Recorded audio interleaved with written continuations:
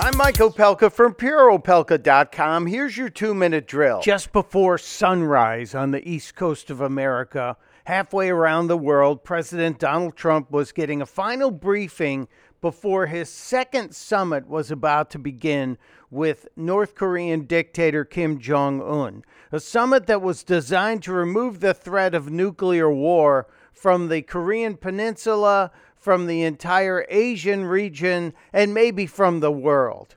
But what was the left side of the mainstream media talking about? Donald Trump and the anticipated testimony of convicted liar Michael Cohen. Cohen's statement to the congressional hearing that is going to be televised was published by the New York Times and virtually every other media outlet. And it calls the president a racist, a cheater, and a really bad duty head.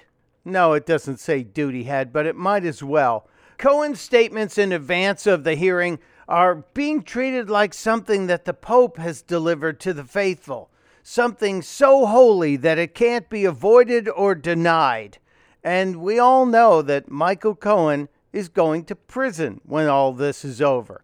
Prison for lying and cheating and being a weasel. So what's the end game here? Democrats want something from Cohen they can use to impeach the president and ideally remove him. In the least, they want his tax returns. The president has no excuse not to make all his tax returns public. Yes. That's an obligation of every president. Testudo, my friends. Testudo.